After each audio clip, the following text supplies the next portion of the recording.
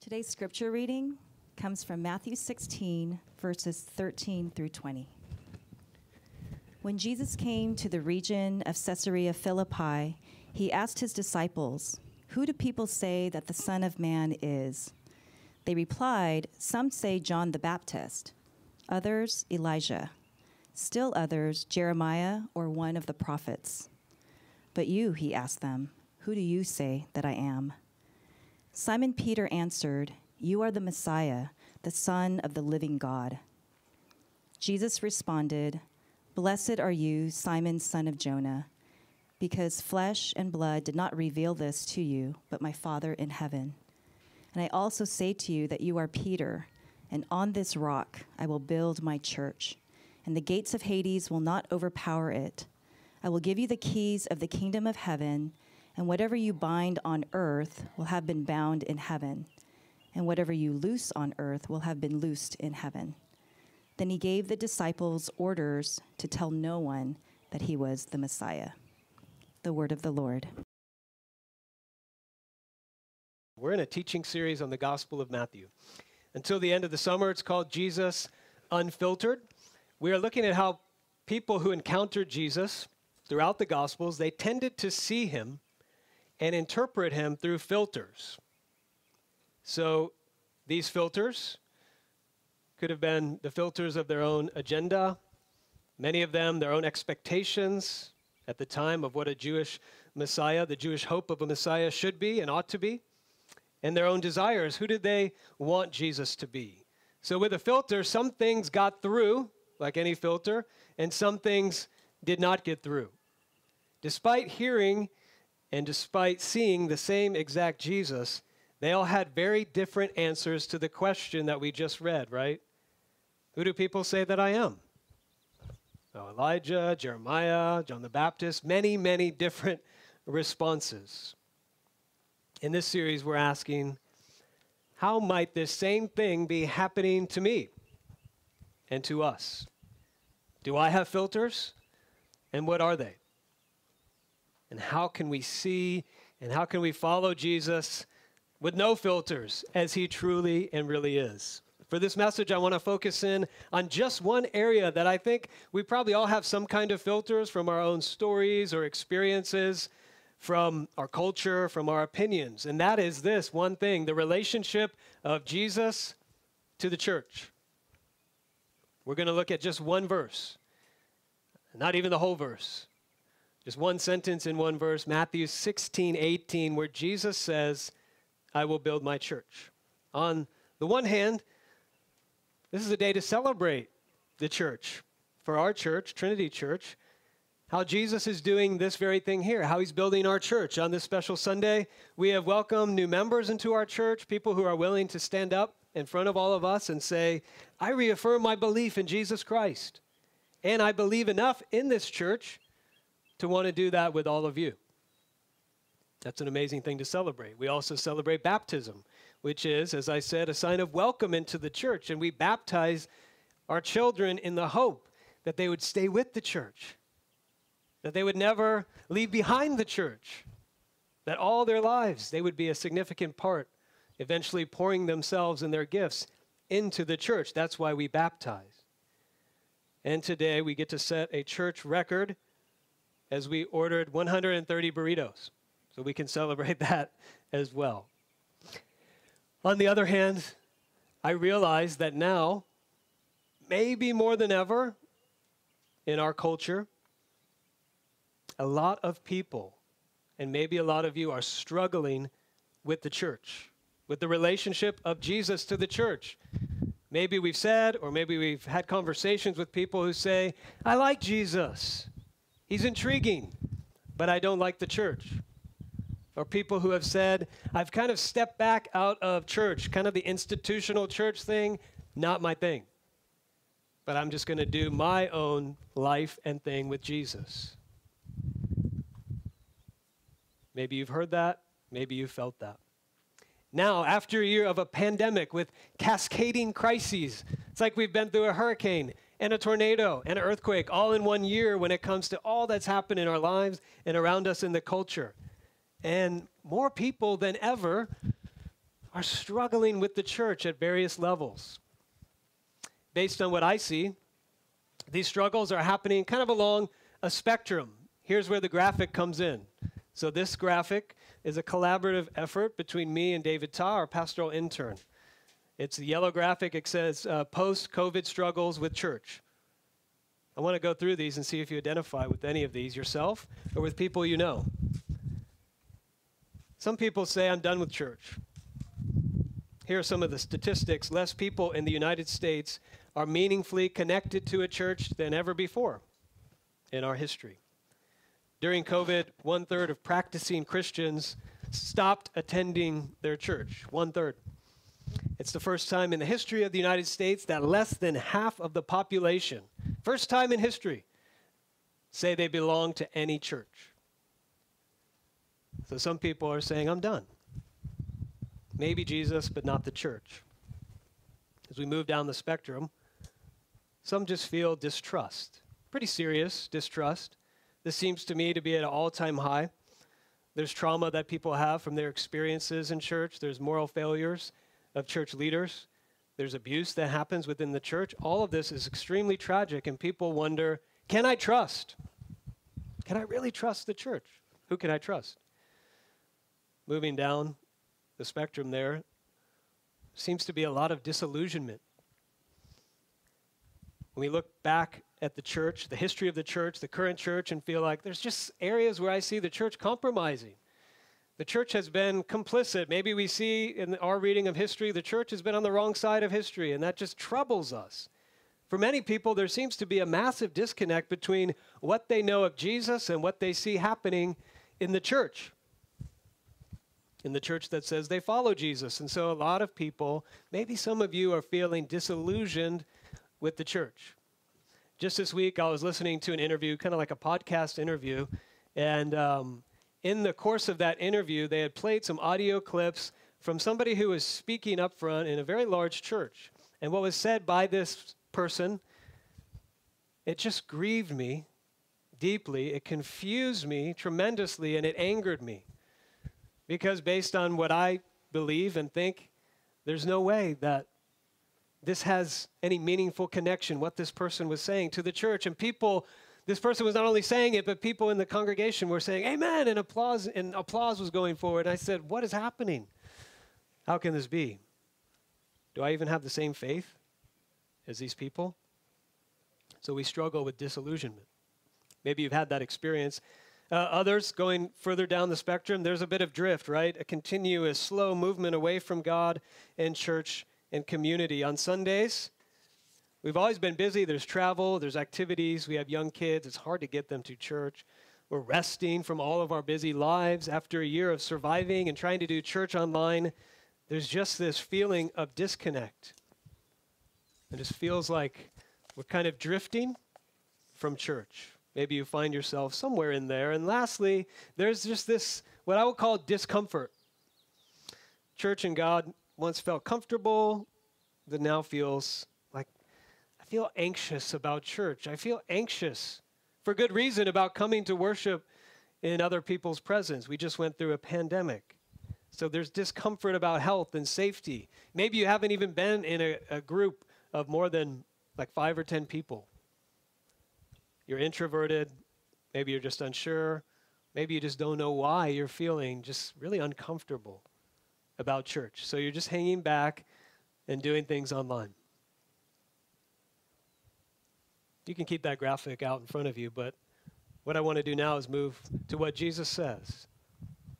And what he says here in this one sentence addresses all of these things, and I hope to show you the application of what Jesus says, no matter where we are.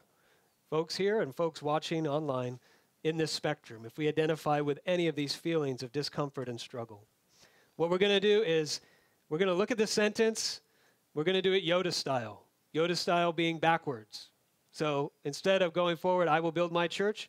Church, my, build will I. Right? That's how Yoda would say it. So we're going to do that word by word in reverse order. Each word is so important. We're going to start with the word church at the end.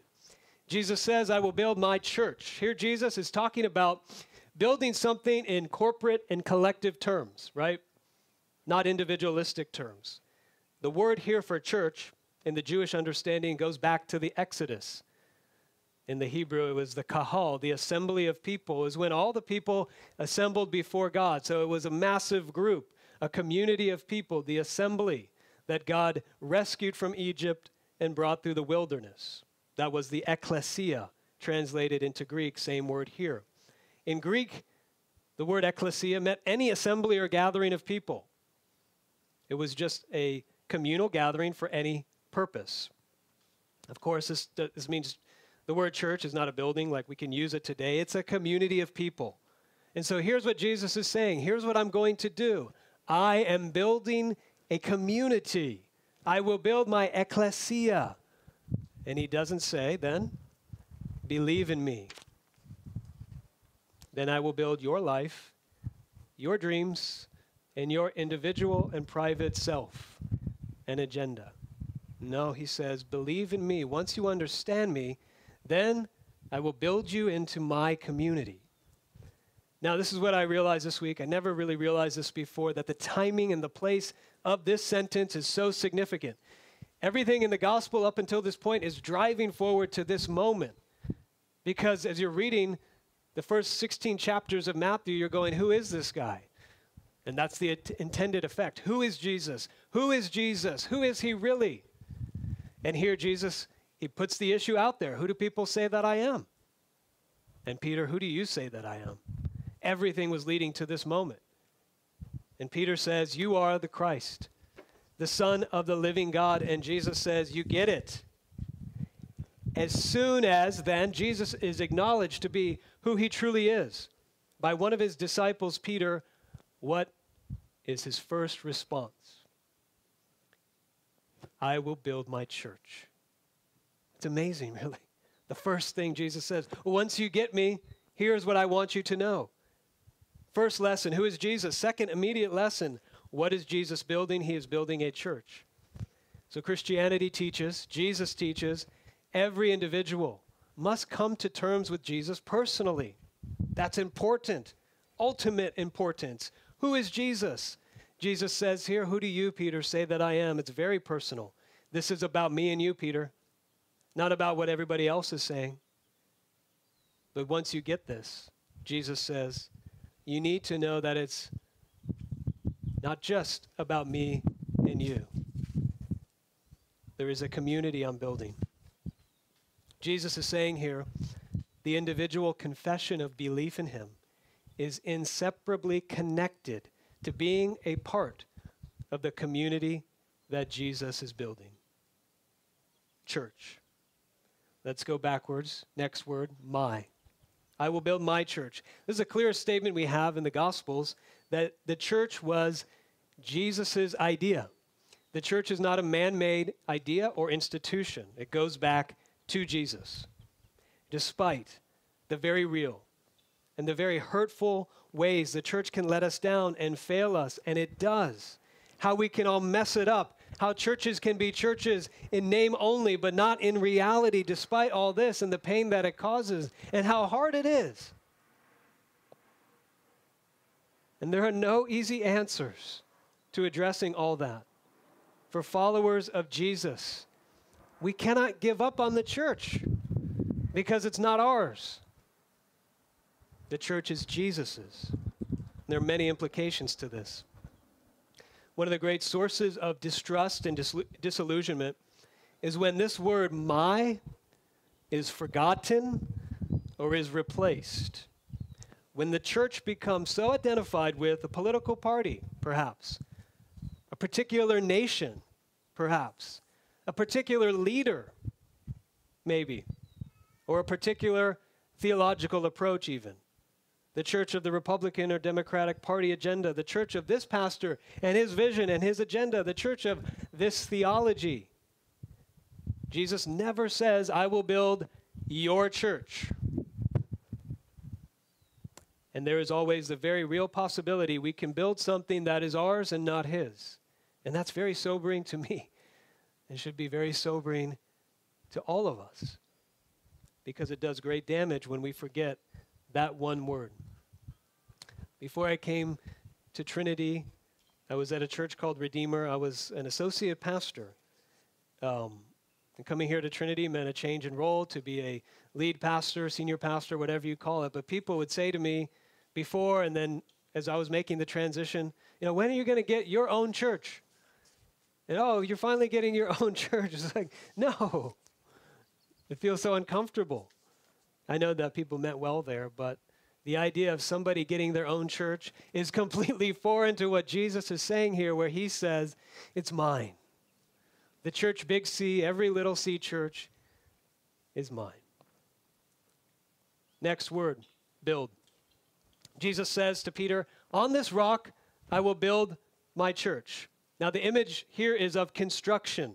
Jesus is saying here, Peter, on this rock, here's the first of my building materials. I'm going to start on this rock, and I'm going to build my church. Now here's where all the debates and all the interesting interpretation comes into play.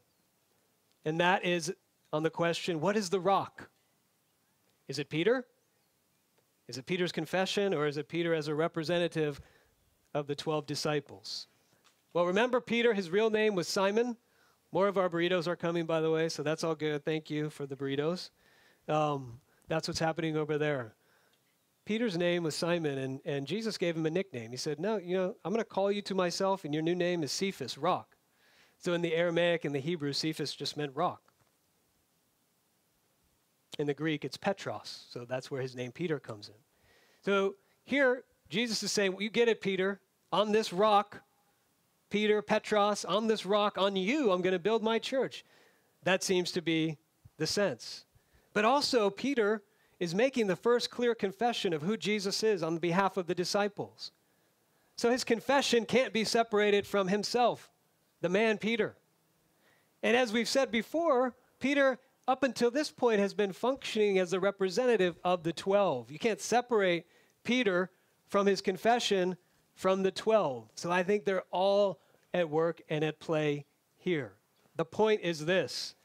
This is my church, Peter, and I'm going to use you to build it. What it means for us is this. Following Jesus cannot be separated from being a part of the church that Jesus says he will build.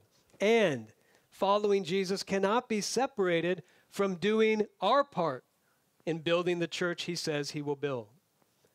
Later on in his life, I think Peter applied this and he remembered this. It's hard to imagine him writing these words in his letter, 1 Peter chapter 2. He had to be thinking of this very moment because he said, as you come to him, those who believe in Jesus, a living stone, rejected by people but chosen and honored by God, you yourselves as living stones, a spiritual house, are being built. Same word, being built to be a holy priesthood, to offer spiritual sacrifices acceptable to God through Jesus Christ. Peter said, I had this amazing, significant moment with Jesus. But the way that I see that moment is that we're all a part of it. It wasn't just about me and my role. It was about me inviting all of us into our part. We're all stones in this house that is being built. This is where we get the idea that came out of the Reformation, the priesthood of all believers. All who trust in Jesus have a part. They're being built together in this building, which brings out something else that's significant about this image here of a building. If someone says to you, I'm going to build a house. Someone just told me they bought a new house and there's nothing there, it's just dirt. I'm going to build a house. Then something is clear about that. It's not built yet. It's not there. It's not finished. It's not something that comes as a finished product. Even now, as far as I know, you can't buy a house on Amazon and have it delivered, right, to a lot. Let me just order a house on Amazon and you put it over there. No, building a house takes construction. There's pieces, there's parts, there's a process. It takes time. Here, Peter gets the most amazing affirmation you could imagine, right, from Jesus. Peter, you are the rock. I'll build my church on you, on this rock. Then right after this incredible affirmation, Peter gets rebuked with the worst rebuke you could imagine from Jesus. Peter, you get it. On this rock I will build my church. Peter, we didn't read it, but it's a few verses later. Get behind me, Satan. This is just Moments later, seconds later, it's the same person. Why? Why did Jesus rebuke him? He totally didn't get it. He didn't get Jesus' mission of service and suffering.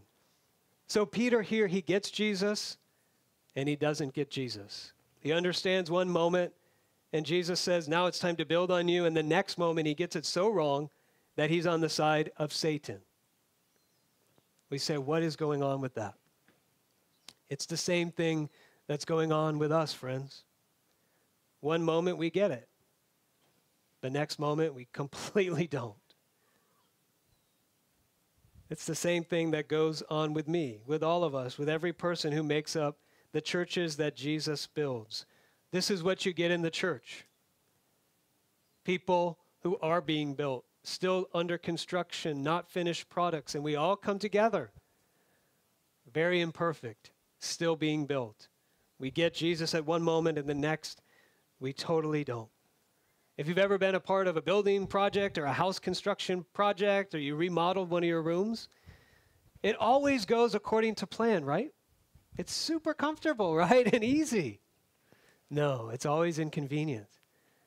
You have to cook your meals, over here outside on a camping stove, or you have to not live in your room for like 3 months or whatever. It's uncomfortable, it's inconvenient, and such is the church that Jesus builds. Next word, will. The church is built on a promise made by Jesus Christ. I've been in ministry now for over 20 years. That's not like a long time. 20 years? Wow, no, 20 years is not that long of a time. But I've heard so many times people saying the church is doomed. The church is declining. The church will never make it. Look at all the challenges. It used to be postmodernism, and then it was secularism, and now it's post-truth, or fill in the blank. And there's alarm bells, and there's crises being warned, and there's everybody saying, how are we going to make it through?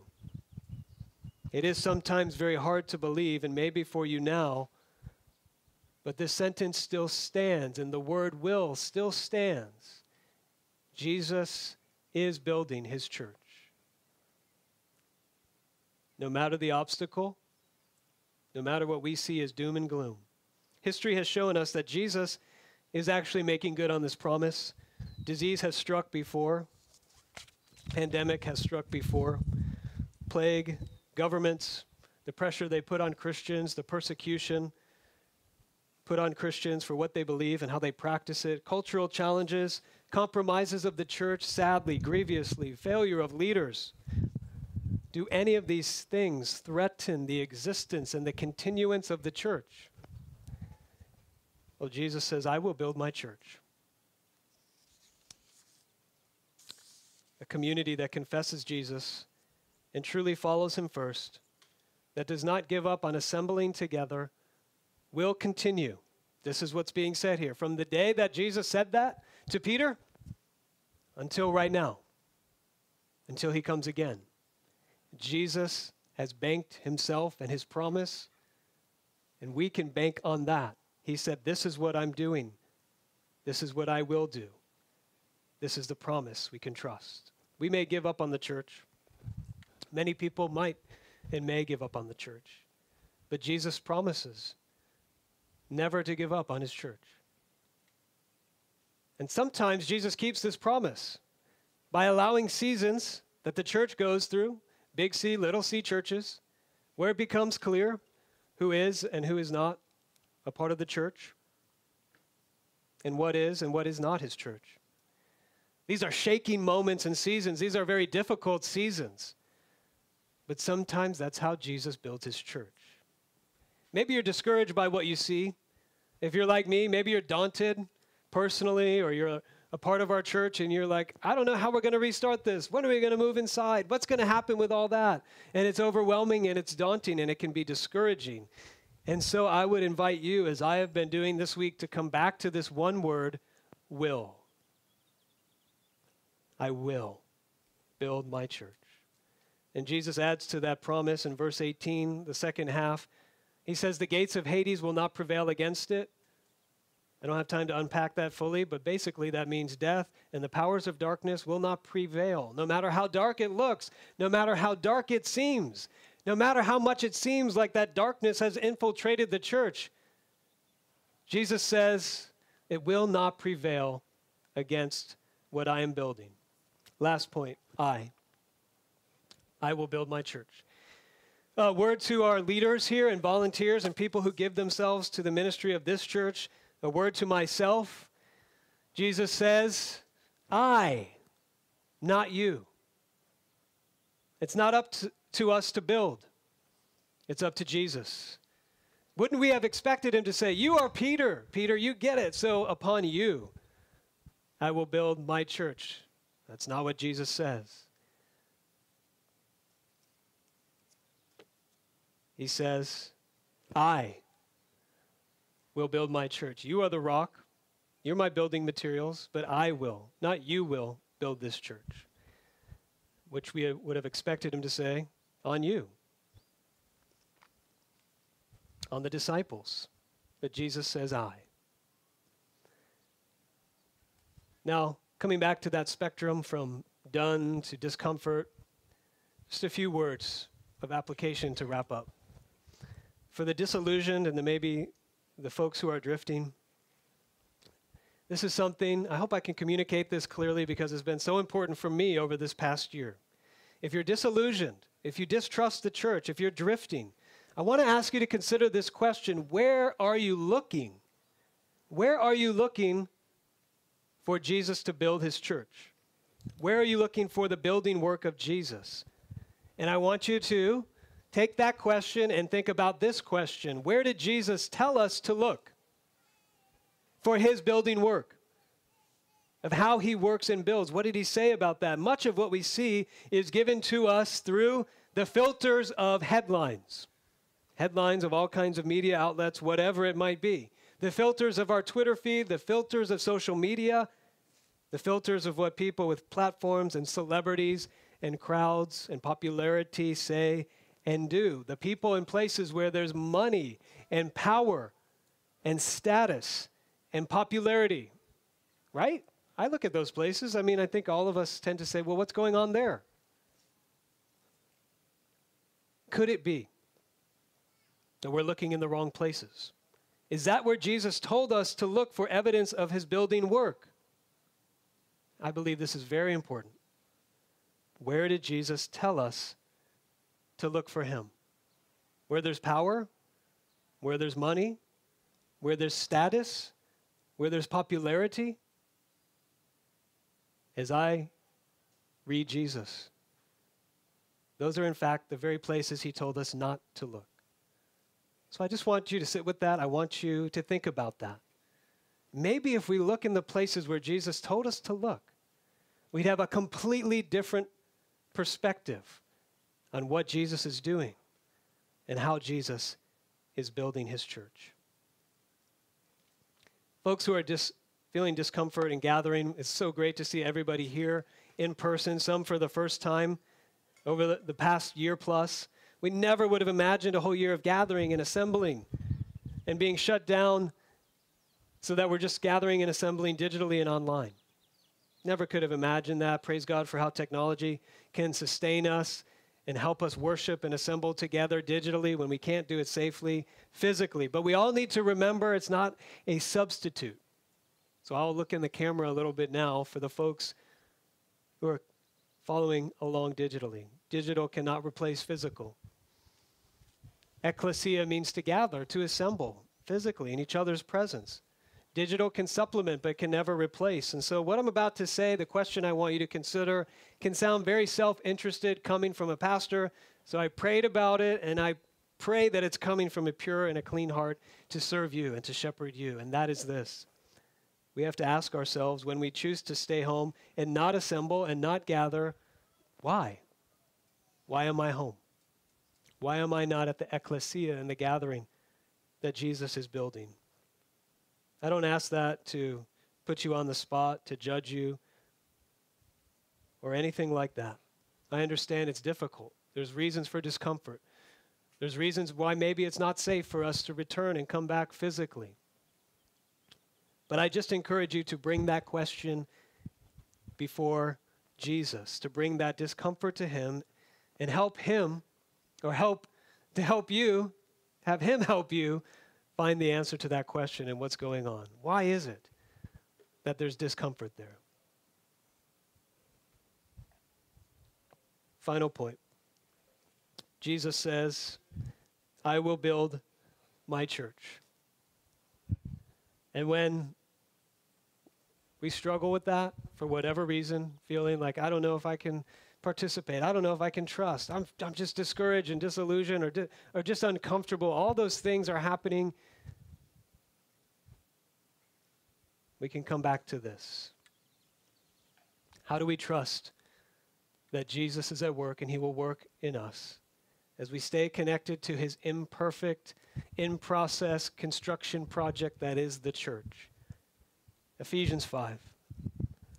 There Paul is comparing Jesus' relationship to the church, to the marriage relationship, and he says, husbands, love your wives, just as Christ loved the church, and he gave himself for her to make her holy, cleansing her with the washing of water by the word.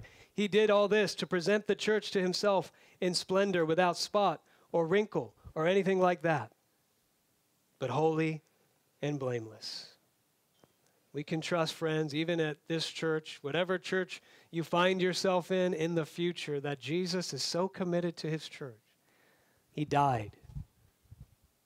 Even though we are imperfect, we are unlovable, he died to make us holy, and he's doing that to us together.